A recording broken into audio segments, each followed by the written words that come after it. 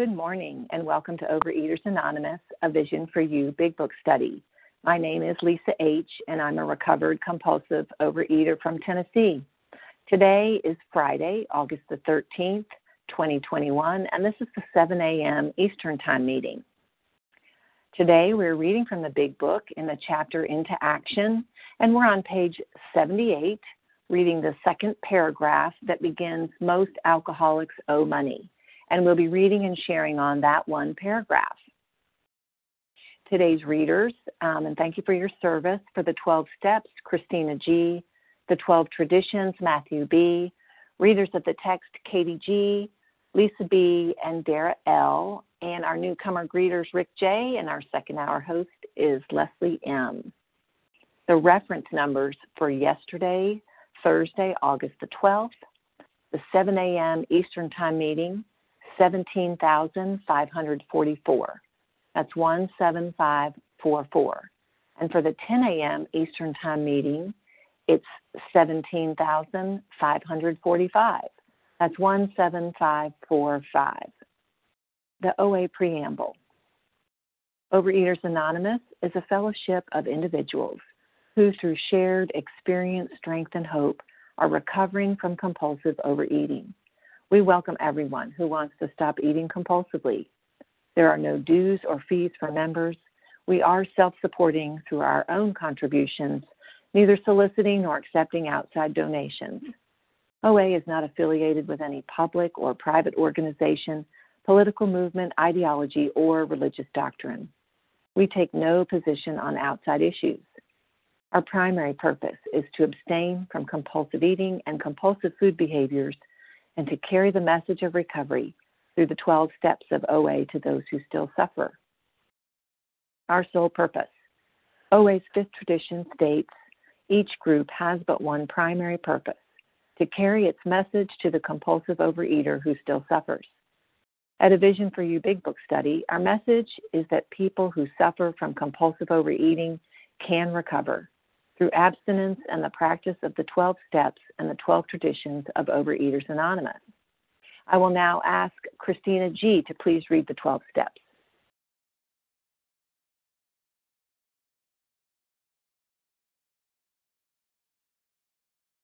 Christina, star one. We can't hear you. Good morning. This is Christine G., Chicago area, the 12 steps. 1. We admitted we are powerless over food, that our lives had become unmanageable. 2. Came to believe that a power greater than ourselves could restore us to sanity. 3. Made a decision to turn our will and our lives over to the care of God as we understood Him. 4. Made a searching and fearless moral inventory of ourselves. 5.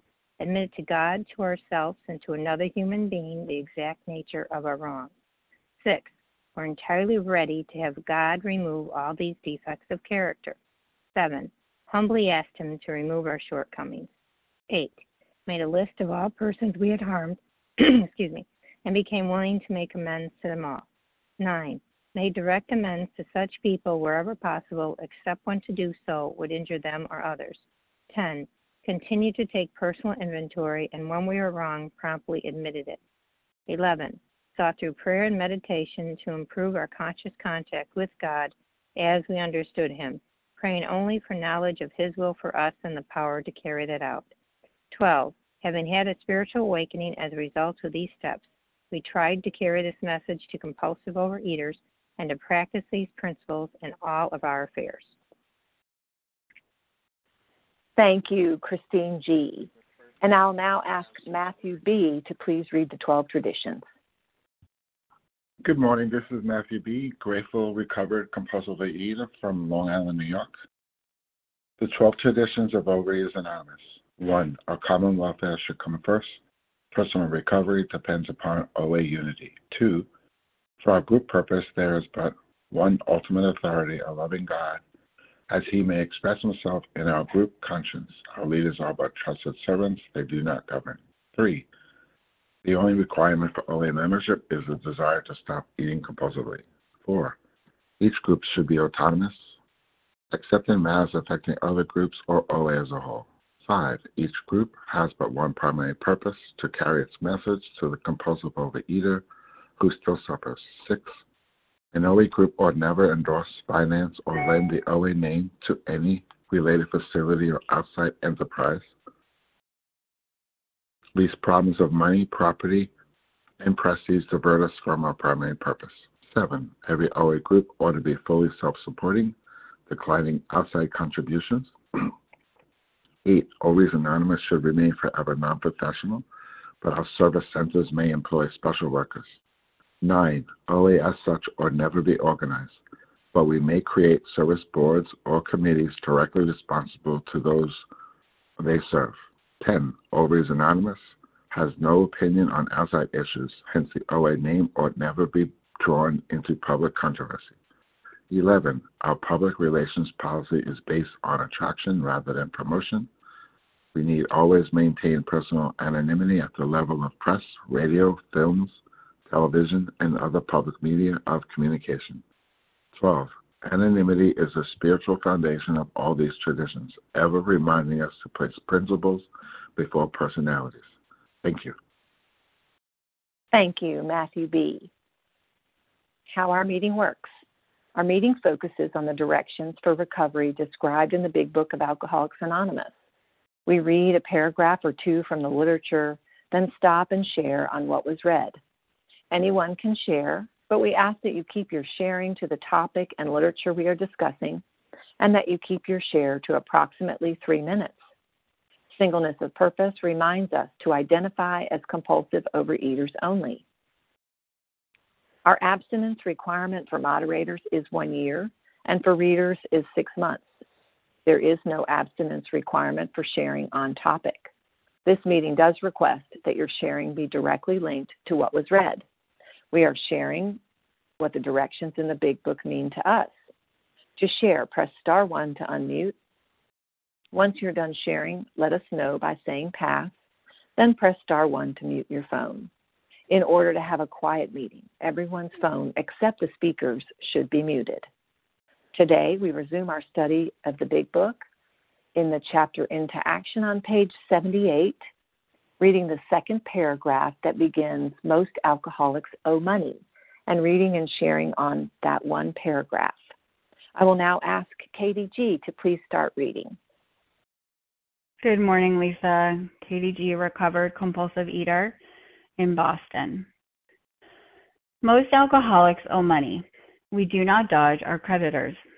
Telling them what we are trying to do, we make no bones about our drinking. They usually know it anyway, whether we think so or not. Nor are we afraid of disclosing our alcoholism on the theory that it may cause financial harm. Approached in this way, the most ruthless creditor will sometimes surprise us. Arranging the best deal we can, we let these people know we are sorry. Our drinking has made us slow to pay. We must lose our fear of creditors, no matter how far we have to go, for we are liable to drink if we are afraid to face them. And that last line is the most important to me, is that I will eat. I will go back to the food. And I really, there are a few points in the book that it tells us this, and my experience and my observation is it's true with money, with sex, and there's something else, but I don't have the memory at this point. I think the other really profound thing that I have learned about making amends financially is it's not my money. What I mean by is I can start talking about, well, I only have so much money, but I've already stolen that money. I've stolen money from grocery stores. I've stolen money from places where I've had student memberships well beyond being a student. I've stolen money from companies that have given me double of something and not been honest with that. I've stolen money from companies that I've worked at. And what I mean by that is showing up to work and thinking, oh, well, I can take another program call. Oh, well, I can do this, right? Because I have to. I'm in 12-step recovery, so I should be able to do this. It's my sponsor. No, my employee is not paying me to work my program during employee hours, right? That's just not what's happening. And so it's not my money. So I have been taught to show up. I don't show up with a check unless it's a cashier's check. I approached people, grocery stores that I worked in. I just had a huge envelope and I said, I regret my behavior. Here you go. I stole. I've also been taught to add tax to the number of years that has been. The other thing is when I didn't think I had any money, a sponsor went through my budget with me. And she said, how often are you getting your nails done? How often are you getting your hair done? How often are you buying this? That is not my money. It's money I've already given to somebody, stolen from somebody else. Today, I have to continue to be really cautious. I've called certain online companies and said, you know, please charge me for this. I received duplicate. I have been told, oh no, we don't have to charge you. And I've had to talk to a manager because I don't want to eat again. I also, when people have said to me, oh, you know, don't worry about it, you don't owe me money, I have insisted. I've said, this is not my money. I stole this money from you, whether it be I stole money from my parents, etc. And when people continue to refuse, again, that's not $100 in my bank account. That's $100 that I took and I made a donation. I've made many donations in people's names in order to rectify that situation. So I could go on, but I think the point is for me, I cannot be dishonest. I cannot be dishonest in any area of my life, or I will go back to food again because eating is going to be a step up. So I'm looking forward to hearing from all of you and to trudge for another day. With that, I pass. Thank you, Katie G., for getting us started. And although we value your experience, we ask that you would limit your shares to every third day in order that others might share their experience too. So if you've shared on Wednesday or Thursday on any of the vision meetings, if you'll hold back. And who would like to share on what was read this morning?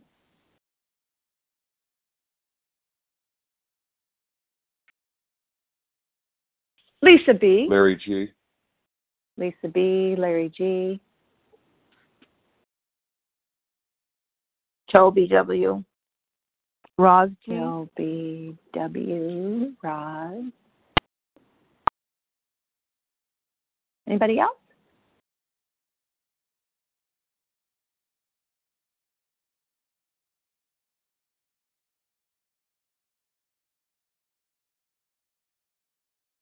Okay.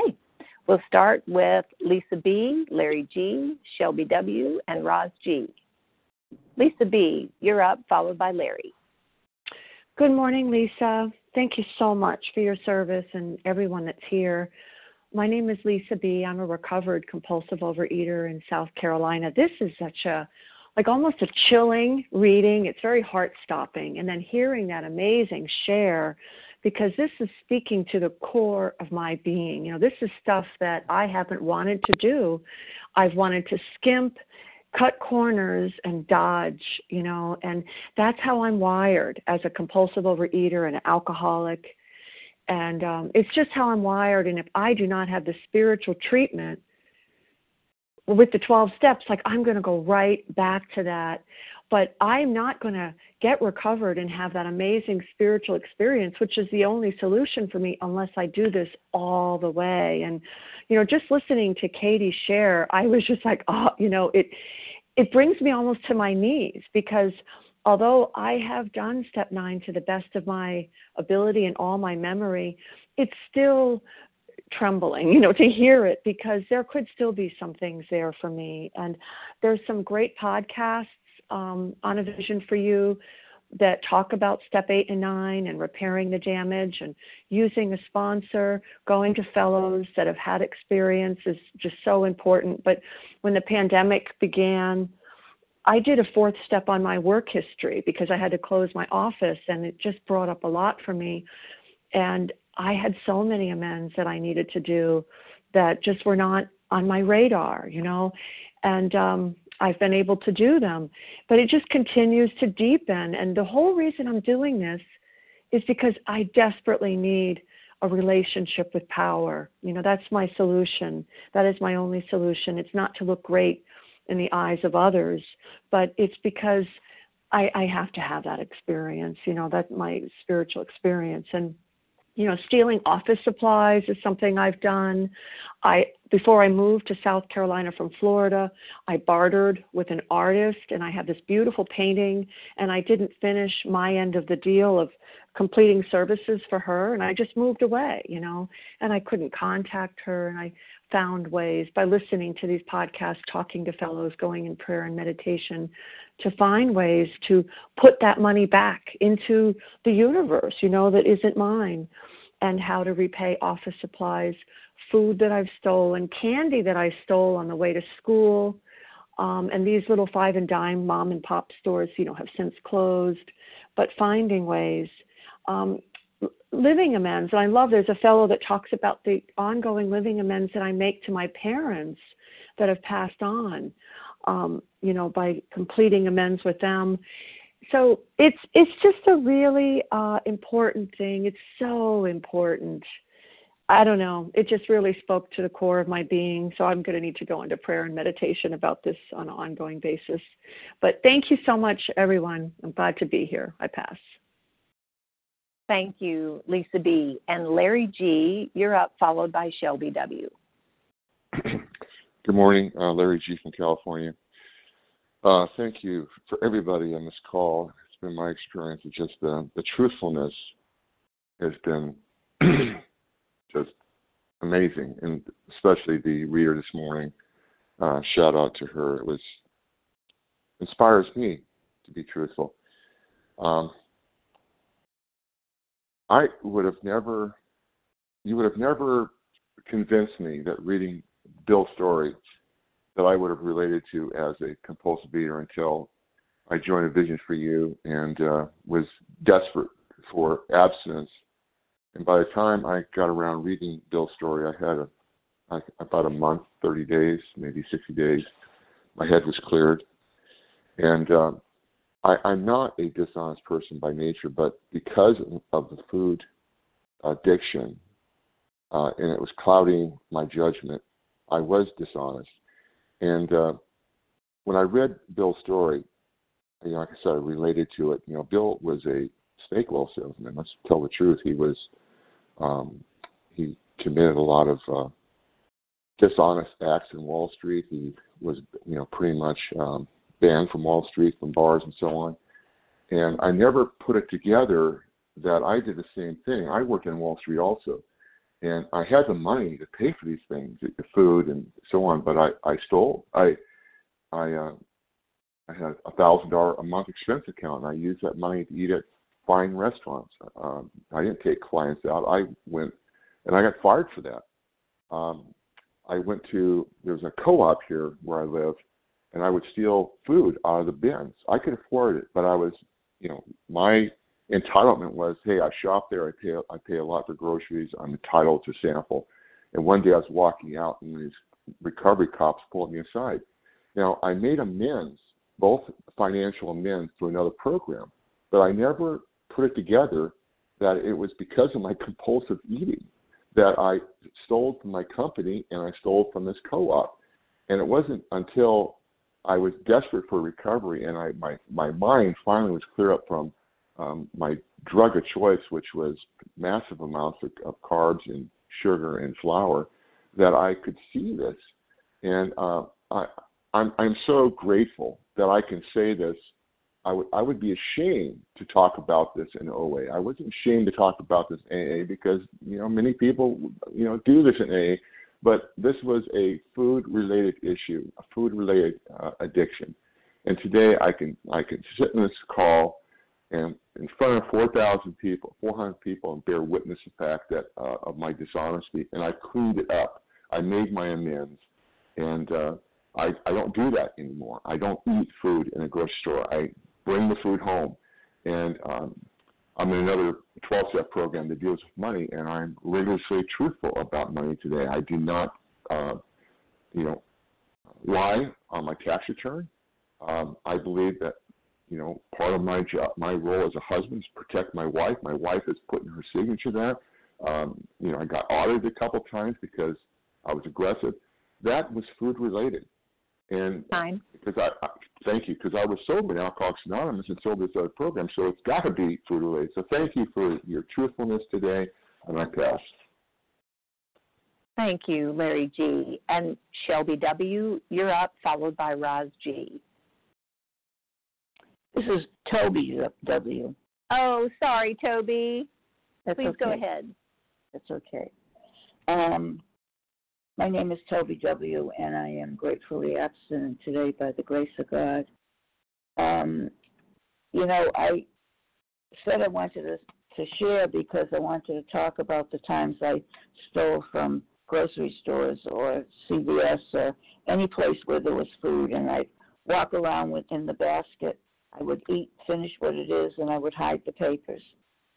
And when I made a list, and there was an extensive list of stores that I had done this in, and went to each store and figured out with my sponsor what I should give.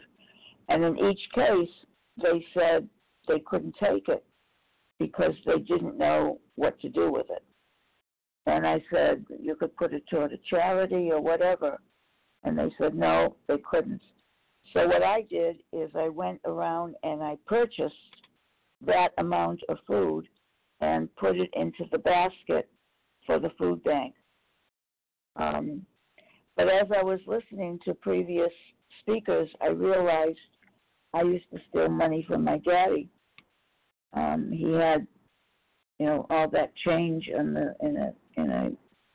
a drawer, and I never even thought about that. And of course, he's passed by now, and I'm going to have to do something about that. And maybe there are even more. But it's important for me to make amends for the money and the things that I stole, like the paper clips and things of that sort. And so with that, I pass. Thank you, Toby W. And Roz G., please share with us. Good morning, everybody. My name's Roz G. I'm a recovered compulsive overeater in Palmdale, California. I could say so much about money. I have shared in the past that I spent about 5 or 6 years on the welfare program in the United States of America. I lived in American poverty, and I believe that my checkbook ledger says a lot about my life. And I lived on food stamps, and I spent a lot of food stamp money on food. I also hid a large sum of money from the welfare department that I received from a lawsuit that I had been a part of. It was a large amount, but I was afraid that they were going to, take me off. I was in a marriage where my husband took all the money and took it and spent it on nonsense, and I was eventually got found out by the fraud department, and they caught up with me, and my sponsor and I had to go, write a script, like a script as to what I was going to say to them. And I did. I told them the truth. I said, I'm in a 12-step program, and this is the person I was, but I'm not this person today. I was afraid that you were going to take me off. I was going to be broke, and my children and I weren't going to have anything. And they actually forgave me for that, and they never spoke to me again. And I also am in another program for money. But how I spend my money says a lot about my life. And as a compulsive overeater and a person who makes living amends, who wants to walk in integrity and truth and honesty, I need to look at what I'm spending my money on. And of course, like probably a lot of us, I spent a lot of money in restaurants, fast food places. I worked at a fast food place, and I stole money from the petty cash, too, for gas because I had no clue. I was so out of control with eating and spending. But today, I have a food plan, and I have a spending plan. And I look at both of them. So, ruthless creditors, if in my experience, I told them the truth and they forgave me for it. And like it says in the big book, if we're on if we're here on the, God will protect us. I'm kind of sleepy right now, so it's not coming to me, but we're on the fighting line or something like that in the trenches. God will protect us, and I believe I was completely protected by that. So if I stand as a woman with honesty and integrity, I will be protected by my higher power. And I have a good spending life. I mean, I have a good money life today. It's not rich, but I'm able to get by very well. Thank you, and I pass. Thank you, Roz G. And just a reminder where we're sharing, we are on page 78 in the chapter Into Action, and we're in the second paragraph that begins most alcoholics owe money, and reading that paragraph and sharing on that one paragraph. So who else would like to share this morning? Melissa W. Melissa W. On M. On M. And Beverly B. Sandy S. Sorry, Beverly B. Just a second. Sandy S. Jennifer C. Jennifer C. Anybody else? Okay, that's a great lineup. We have Melissa W., Ann M., Beverly B., Sandy S., and Jennifer C. So Melissa W., please share with us. Good morning, everyone. Melissa W. Grateful to be recovered here in New York. And on the topic of finances, I mean, I am selfish, self-centered, self-obsessed, and entitled to the core, and nowhere do you see it as much as you do. I mean, actually, everywhere you see it, but you certainly see it in my finances. And, just because there are rules, like they just don't apply to me. And if I sign a lease and you tell me that I have to keep it for a year and pay rent for all those 12 months, like, well, that's just a guideline, right? Like, I don't actually have to stick to those rules, and I can break that lease. And then if you tell me, like, well, you have to come and just continue to pay us, right? I can't just call them and say, oh, I'm going to break the lease. Like, oh, well, I'm not going to pay you, right? And that's what I do, by the way. I break the rules. I think that the credit card rules don't apply to me. I think that the lease rules don't apply to me. I think none of these rules don't apply to me. And that actually just doesn't work in reality. It just works in my selfish, self-centered head that my diseased life lives in. And that's how I wind up, by the way, in the fear that I lived in, and in being a person who was literally afraid of their mail, which I'm grateful to hear on these lines. And as part of my amends, like, I had to make good on things like that. And one of my amends was that I broke a lease, and I did it during the pandemic. And I said, oh, well, it's fine. I lost my job, filled with self-pity, which is one of my favorite character defects. And I tried to sing a song to the landlord, and nope, I still had to pay the lease just because I lost my job. And I owed them money. And then eventually, as part of a 9-step amends, I went back. I called the landlord. I said, I owe you this money. Well, yep, you can still pay us back. Called the debt collector. I had no job. Doesn't matter. Just because I have no job, I still have to pay them back. I owe them money. I lived in that apartment. I paid I signed something. I have to pay them back. I did a payment plan over time, and I am paying them back over time. And here's the kicker, because I'm so in my head and my disease, I don't even know who else I'm hurting. And so I got a phone call from my mom 3 weeks ago. Hey, Melissa, have you ever heard of this company, this agency? Something showed up on my credit report. Turned out my mom had co-signed that lease. And my mom, who has like perfect credit, never overspent $1 in her life. The hit to the credit, it showed up on her report, not mine. And because I did the right thing, I was able to say, Mom, I took care of it. It's going to be okay. Actually, at first I had to be like, wait a second, I have no idea what you're talking about. I panicked a little bit. Then I was able to say, it's okay, we'll take care of it. But I'm so grateful to this program that I'm able to do that today, because that's very different than the life I was living. So thanks very much. Thanks for Topic and everyone for their service. Thank you, Melissa W. And Ann M., you're up, followed by Beverly B. Hi, Lisa. This is Ann M. here, recovered compulsive overeater in Ireland. Can I be heard okay, Lisa? Yes, thank you. Brilliant. Thank you so much, and thank you for taking the meeting, Lisa, and thanks everybody on the line.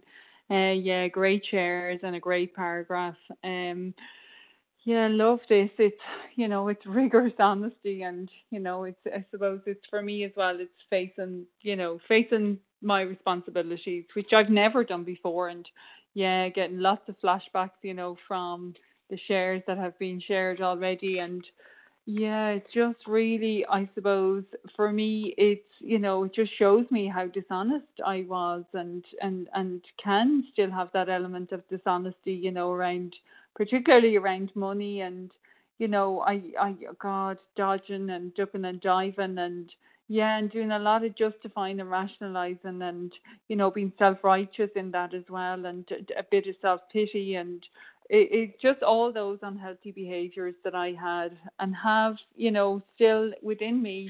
And that's why I need this program, and I love the part where it says most alcoholics owe money, and, just the part our drinking has made us slow to pay. Yeah, just really marking out that dishonest trait in me. And yeah, it's I've been like that all my life, and coming into recovery was a real wake-up call, and pulling back the layers and pulling back the covers and really having a look with rigorous honesty. And having somebody else, who has walked this journey before me and with me, show me, where I have been very dishonest and, just not allowing me to justify my way out of things, and that I do have to take responsibility, for what I have and haven't paid up or shown up to. And, it's the last part there that was shared again, it's a huge warning for me. We must lose our fear of creditors no matter how far we have to go, for we are liable to drink if we are afraid to face them. And that for me is, I've recently just had I've made direct amends and live in amends, but two amends have cropped up for me in the last couple of months, and it's no coincidence. They need to be dealt with, and I need somebody who's recovered and who has an objective way of looking at this with me, because I will try and dodge them and justify them and just pretend they're kind of not there and they'll fade away. But I know I'll pick up food to soothe myself in that.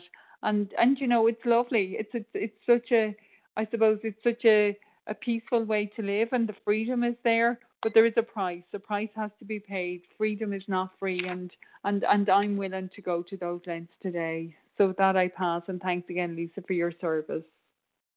Thank you, Ann M. And Beverly B., you're up, followed by Sandy S. And thank you so much, Beverly B. from Pennsylvania, compulsive overeater. And thank you to everyone on the line. And most alcoholics owe money. And I'm very emotional today because my heart is so filled with gratitude for OA, and of course, I'm going to mention AA because yesterday, by the grace of God, I celebrated 30 years, and I had to get clean and sober by grace to get into this, the OA program. I'm grateful for other people pointing the way. And this paragraph is bringing that I have paid back anyone that I owe. I made my amends. We've done the 8th and 9th step, the 9th step promises, and it's saying, that we lose our fear. We don't back up because of fear. And one thing is fear of our creditors. Before I practiced the steps with a loving sponsor, I didn't know what I didn't know. That I learned so much. And of course, OA, someone passed it on to me to go to money program because I was in debt back then. in 1996. And today I'm debt-free, thank you, God, and a new way of living that I learned so much that I could call no matter, how much fear I had. And I learned that I was given a moratorium, 3 months. I said, are you for real? And the miracles that happened, like a car was paid off that I had to get repossessed, and it was like blow me away. And today I do still practice all the principles on a daily basis, and for we're liable to drink if we are afraid to face them, that fear, facing everything and recovering, or fearing everything and running away. And tell them what we're trying to do. And I had so much shame, and even broke down crying. But the love, the acceptance back then, and learning processes. I even had braces when I lived and worked in Maryland, that it on my mouth. And then I learned, people gave me suggestions of how to brush and take things off whenever I had to brush my braces and all that stuff. And I'll tell the love and service, and just like today, and I try not to get myself back in debt, and I definitely don't want a refund on my weight. I just don't. It would probably kill me today if I went back to the stage when I came in 1993 to OA. So thank you for letting me share, and I'll mute and pass. Thank you, Beverly B. And Sandy S., you're up, followed by Jennifer C. Good morning, friends. This is Jennifer C., recovered in Greenville, South Carolina. Listening to everyone share this morning. Sorry, Jennifer. Did I say this? I may have said it wrong. I think it was Sandy S., followed by Jennifer. Yeah. Hi, this is Sandy S. from Asheville, North Carolina, recovered.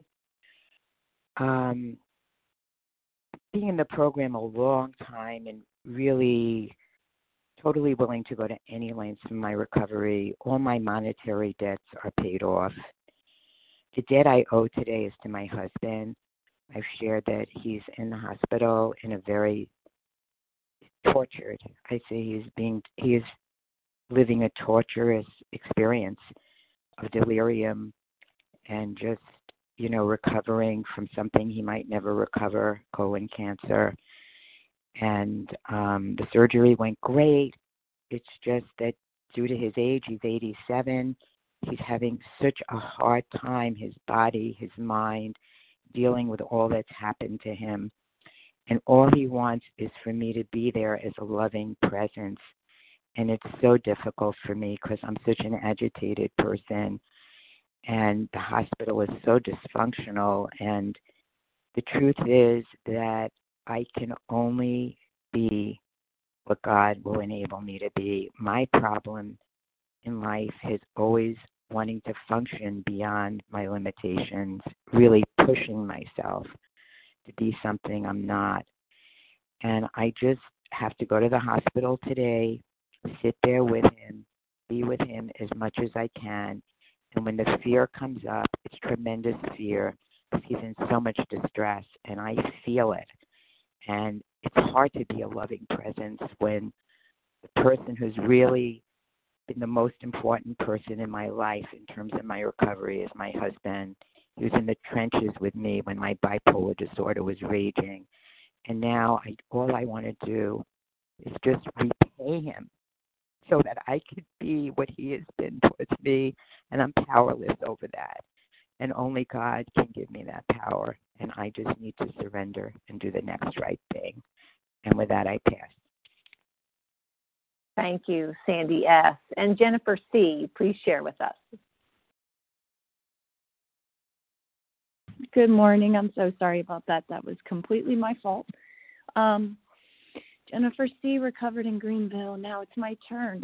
I'm just so thankful for all of these shares this morning. And as I've been listening and just reflecting, I just reminded, I don't ever want to lose sight of the gift of being on this side of the steps. I remember when I never thought it would happen. When I never thought it would happen, I kept trying and trying and trying to get abstinent, and it just wouldn't happen, and I thought it was never going to happen. And listening to these shares reminds me of the shame that was associated with being in the food. You know, like buying a cake and stealing 2 more cakes in the self-checkout. Eating food all throughout the store and not paying for it, finishing it off. Justifying myself because I felt like I was stealing from my family if I was in the food, and I was stealing from the store to help my family. I mean, literally, that's what my diseased mind would tell me. And, you know, there's just no limit to the extent that I would go to get my next binge food when I was in the grips of this disease. And, you know, this disease is a monster. And when it's activated through ingesting my binge foods, I give my will and my life over to this monster, and I become someone that is just completely diseased. And the way that it affects my soul, you know, it just becomes easier and easier to steal and be dishonest and honestly just be completely reckless in other areas of my life. So to anyone who is in the throes of this disease today, I just want to say that, like, our disease wants us to identify with the stealing and the dishonesty and the shame, because then it can keep us stuck in the disease. And what I love about this process is that while I work through these amends and the whole process, it changes my identity. It changes the way I see myself. Today, I'm a woman who wouldn't think of putting extra food in the bag without paying for it. Walking abstinently into a grocery store never ceases to amaze me. Like, it never gets old to walk past the bakery and just have so much peace and neutrality and not wonder if I'm going to make it out of there abstinent. And that's a miracle today, that I'm no longer eating compulsively and I'm no longer fighting against it. So I just want to encourage anyone who feels like they're never going to get it and they're in the grips of the illness, just know that this will pass, and just keep showing up. Don't give up before the miracle happens. And everyone have a great day. With that, I pass. Thank you, Jennifer C. And we have been reading and sharing on the second paragraph on page 78, Most Alcoholics Owe Money. And who else would like to share this morning? This is Larry K. I got Larry K. I heard a female voice. That was Barbara. Nancy T. Katie Barbara. Oh, sorry. I heard Larry. UK. Okay. I heard Larry, Barbara, and Liz, and I think I missed somebody. Nancy T. Katie. Okay. Nancy T. and Katie. Katie G. No, KDF, but I don't know that you'll have time for me, so that's fine. Okay. Yeah. Okay. So we'll go with, you may have to remind me of your the first initial of your last name. I have Larry K., Barbara, Liz, Nancy T., and Katie F. So Larry K., please share with us.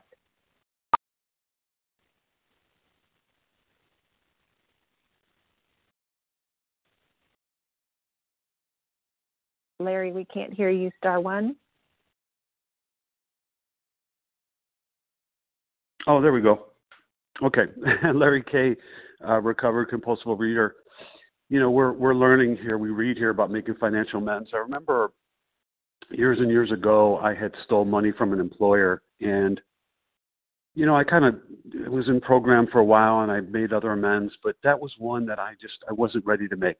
I was going to wait till my financial situation was better. I don't know if you can relate to that, but that's where my mind was taking me.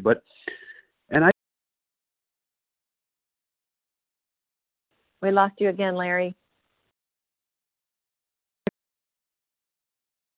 Okay, I'm back. Okay, there, you're back. So, in any case, I don't know where I left off there, but I made these financial amends to an employer that I stole from, and I was finally willing to do that. And you know, but here's where I want to take the story. You know, dishonesty can still creep up. I'm still human. You know, I can steal time from my employer. Have you ever done that? Or am I the only one? I can omit things. I have omitted things, from people that the truth would have served me better. The point is, I'm still human. Now, in our perfectionism, we want to, we don't want to be that way. I don't. I really, when I tell you that I intend to be honest, and I wake up in the morning, I do, and perhaps you do as well. And so there's something, within us that we have to continue. So, this making amends process, it continues to go on. And so, for example, when I speak to my sponsor today, what are we going to do for our recovery today? Well, what am I going to do? I'm going to work a full day for my employer. I'm not going to steal time from my employer. And then the thing is, I go out and do something esteemable. I'm not going to omit things from people. I'm not going to sweep little things, big things under the rug. I'm going to, and this is the spiritual process where I gain access to this power. It's a daily grind sometimes. The thing is, though, what do I get in return? I get this God infusion, right? I get to be a person of integrity for today. Tomorrow will take care of itself, but for today, this is how I continue to have access to a higher power. I'm never going to be perfect, but I strive towards what would God have me be today? Who's the man that God would have you be today, Larry? And then I try to live that out, and then I relax. I take it easy. I don't struggle. So I hope that helps. With that, I pass. Thanks. Thank you, Larry K. And Barbara, you're up. If you'll remind me of the first initial of your last name. E for Egbert. Oh, E. Thank you. Okay. Good morning, everyone. It's so wonderful to be with you. My favorite word, I think, in this whole program is the word we. Because before the program came into my life, it was all about me. What had you done to me? So maybe it wasn't so bad. I stole a little bit from the supermarket. After all, you were gouging us. We all know that. You were charging us outrageously. So if I took a little more of this or that, it wasn't exactly stealing. Well, of course it was, because those people worked hard for their money, and I was stealing from them. And then when in school, I would steal reams of paper and hide it in my bag and take it out to the car with the excuse, well, I'm using it for teaching purposes. I'm printing everything for school, so that's okay, Barbara. But really, if it was okay, why was I hiding it? Why was I not walking up high with my head held up high? And then the supermarket. I was stealing food all the time, eating food off the shelves as I walked through the market, hiding food, starting a bag and then putting it back on the shelf. So when I finally went to make an amends to the supermarket, it was no longer there. It was the Acme supermarket, and it had disappeared from my town, from my area. So I went to the nearest supermarket, and I told them my predicament. And they said, well, we really can't take your money. And it's admirable that you'd like to give money to us, but our suggestion is that you donate food to a food bank and do it every single month as a way of repaying that store that you can't find anymore. And I spoke to my sponsor, and she said, what a wise person. And he was only 16, I could swear. But he was right. So ever since then, it's been 8 years, I've been donating food to our local food bank, and it makes me feel right-sized because, as I say at the beginning, this is a we program. And when I hear you say that we have the same problem and we are going to find the solution together, and the solution is in this book. We just have to do all the steps, not some of them. Some of them will get us just some of the recovery, but let's do it together so that we can all trudge down that road together in joyous harmony. thank you so much for being there for me every morning. I pass. Thank you, Barbara E. And Liz from the UK, if you'll also remind me of the first initial of your last name, you're up, followed by Nancy T. Good morning, good afternoon. Liz E. for Elegant, recovered in Bristol in the UK. For all those who are maybe new on the call or shy, I've really no idea what I'm going to say. I've asked God to speak through me. I am in a really difficult place.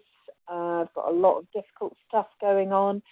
And when I spoke to my sponsor, who's amazing, yesterday, she said, I've just got to work this program harder and harder, and I've got to recover. And part of that is just showing up and doing Star One and turning up and sharing and hopefully encouraging other people who are in a difficult place that this is what we do, and my program will get me through this, and you, all these amazing people in this fellowship, will get me through. That's all I've got to say. Thank you for letting me share.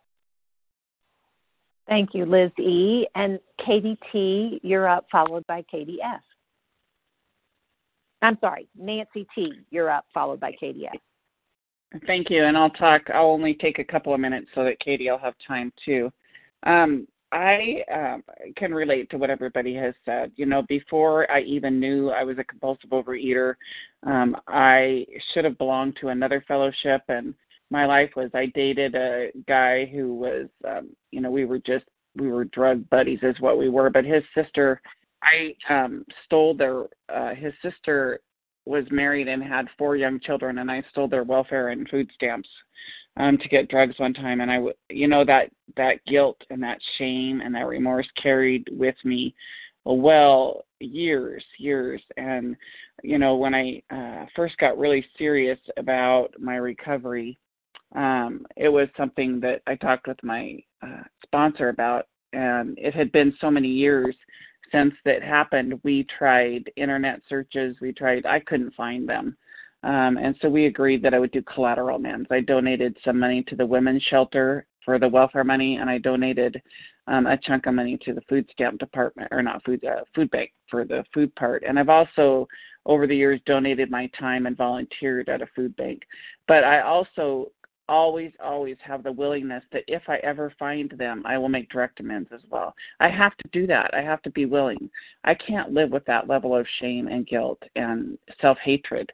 And I've also had the workplace things. I work at a courthouse, and when we have jury trials, they put out snack foods and stuff. So I'd been known to get into the snack cupboard and steal food out of there. And so I had to replace those snacks for the jury system. But, I think that the biggest change financially for me is I lived my life in a way that I was financially irresponsible. I didn't pay my bills. I spent money on what I wanted to spend money on. My bills got behind. They got reported to collection. I was constantly trying to catch up or stay out of hot water, and just, the lifestyle. It was terrible. And when the food finally beat me into a state of desperation, I became willing to do whatever it takes. And that involved living a life of integrity, and that included in all my affairs, financial as well. And it took a long time, but I can tell you today that I'm completely debt-free. The only debt I have is my car, and I'm about ready to buy a condo, so there goes that. But I don't live with debt. If I use a credit card, it gets paid off on the first of the next month. I don't buy things that I can't say I don't absolutely need. But anyway, I have financial integrity today because I have to have integrity in all areas of my life. And I think you know what I'm talking about. And that's a miracle. I'm 60 years old and never thought I would have financial freedom. And I'm so grateful because it's because of God and this program. And thank you. I'm sorry I wasn't going to take all my time. Anyway, I'll pass. Thank you, Nancy. Katie F., you have a minute. Would you share with us?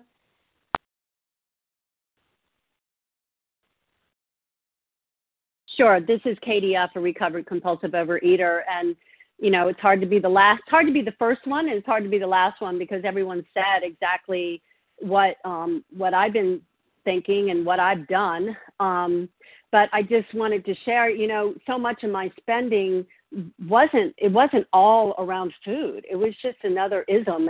And as other people have alluded, I got into a lot of debt, even in recovery, even in food recovery. But on my mother's deathbed 2.5 years ago, I made amends to her for all the food I ate.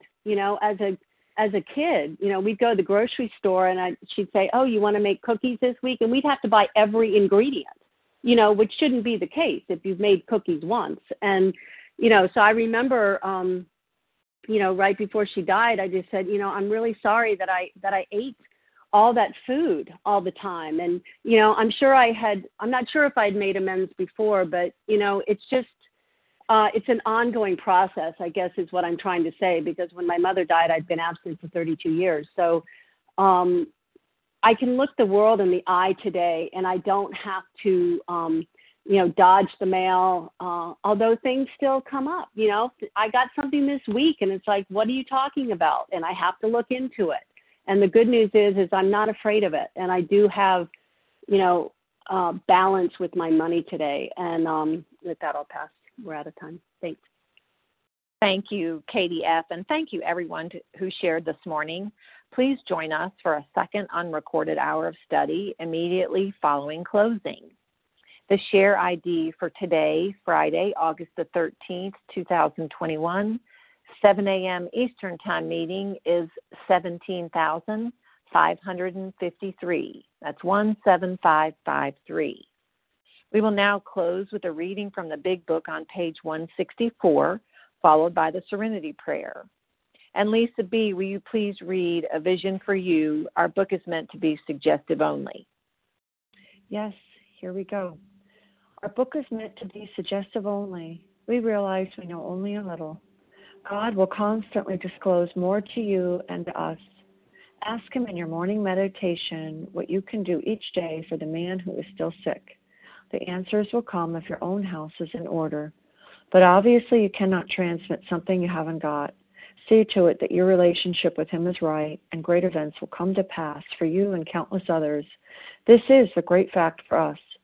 Abandon yourself to God as you understand God. Admit your faults to Him and to your fellows. Clear away the wreckage of your past. Give freely of what you find and join us. We shall be with you in the fellowship of the Spirit, and you will surely meet some of us as you trudge the road of happy destiny. May God bless you and keep you until then.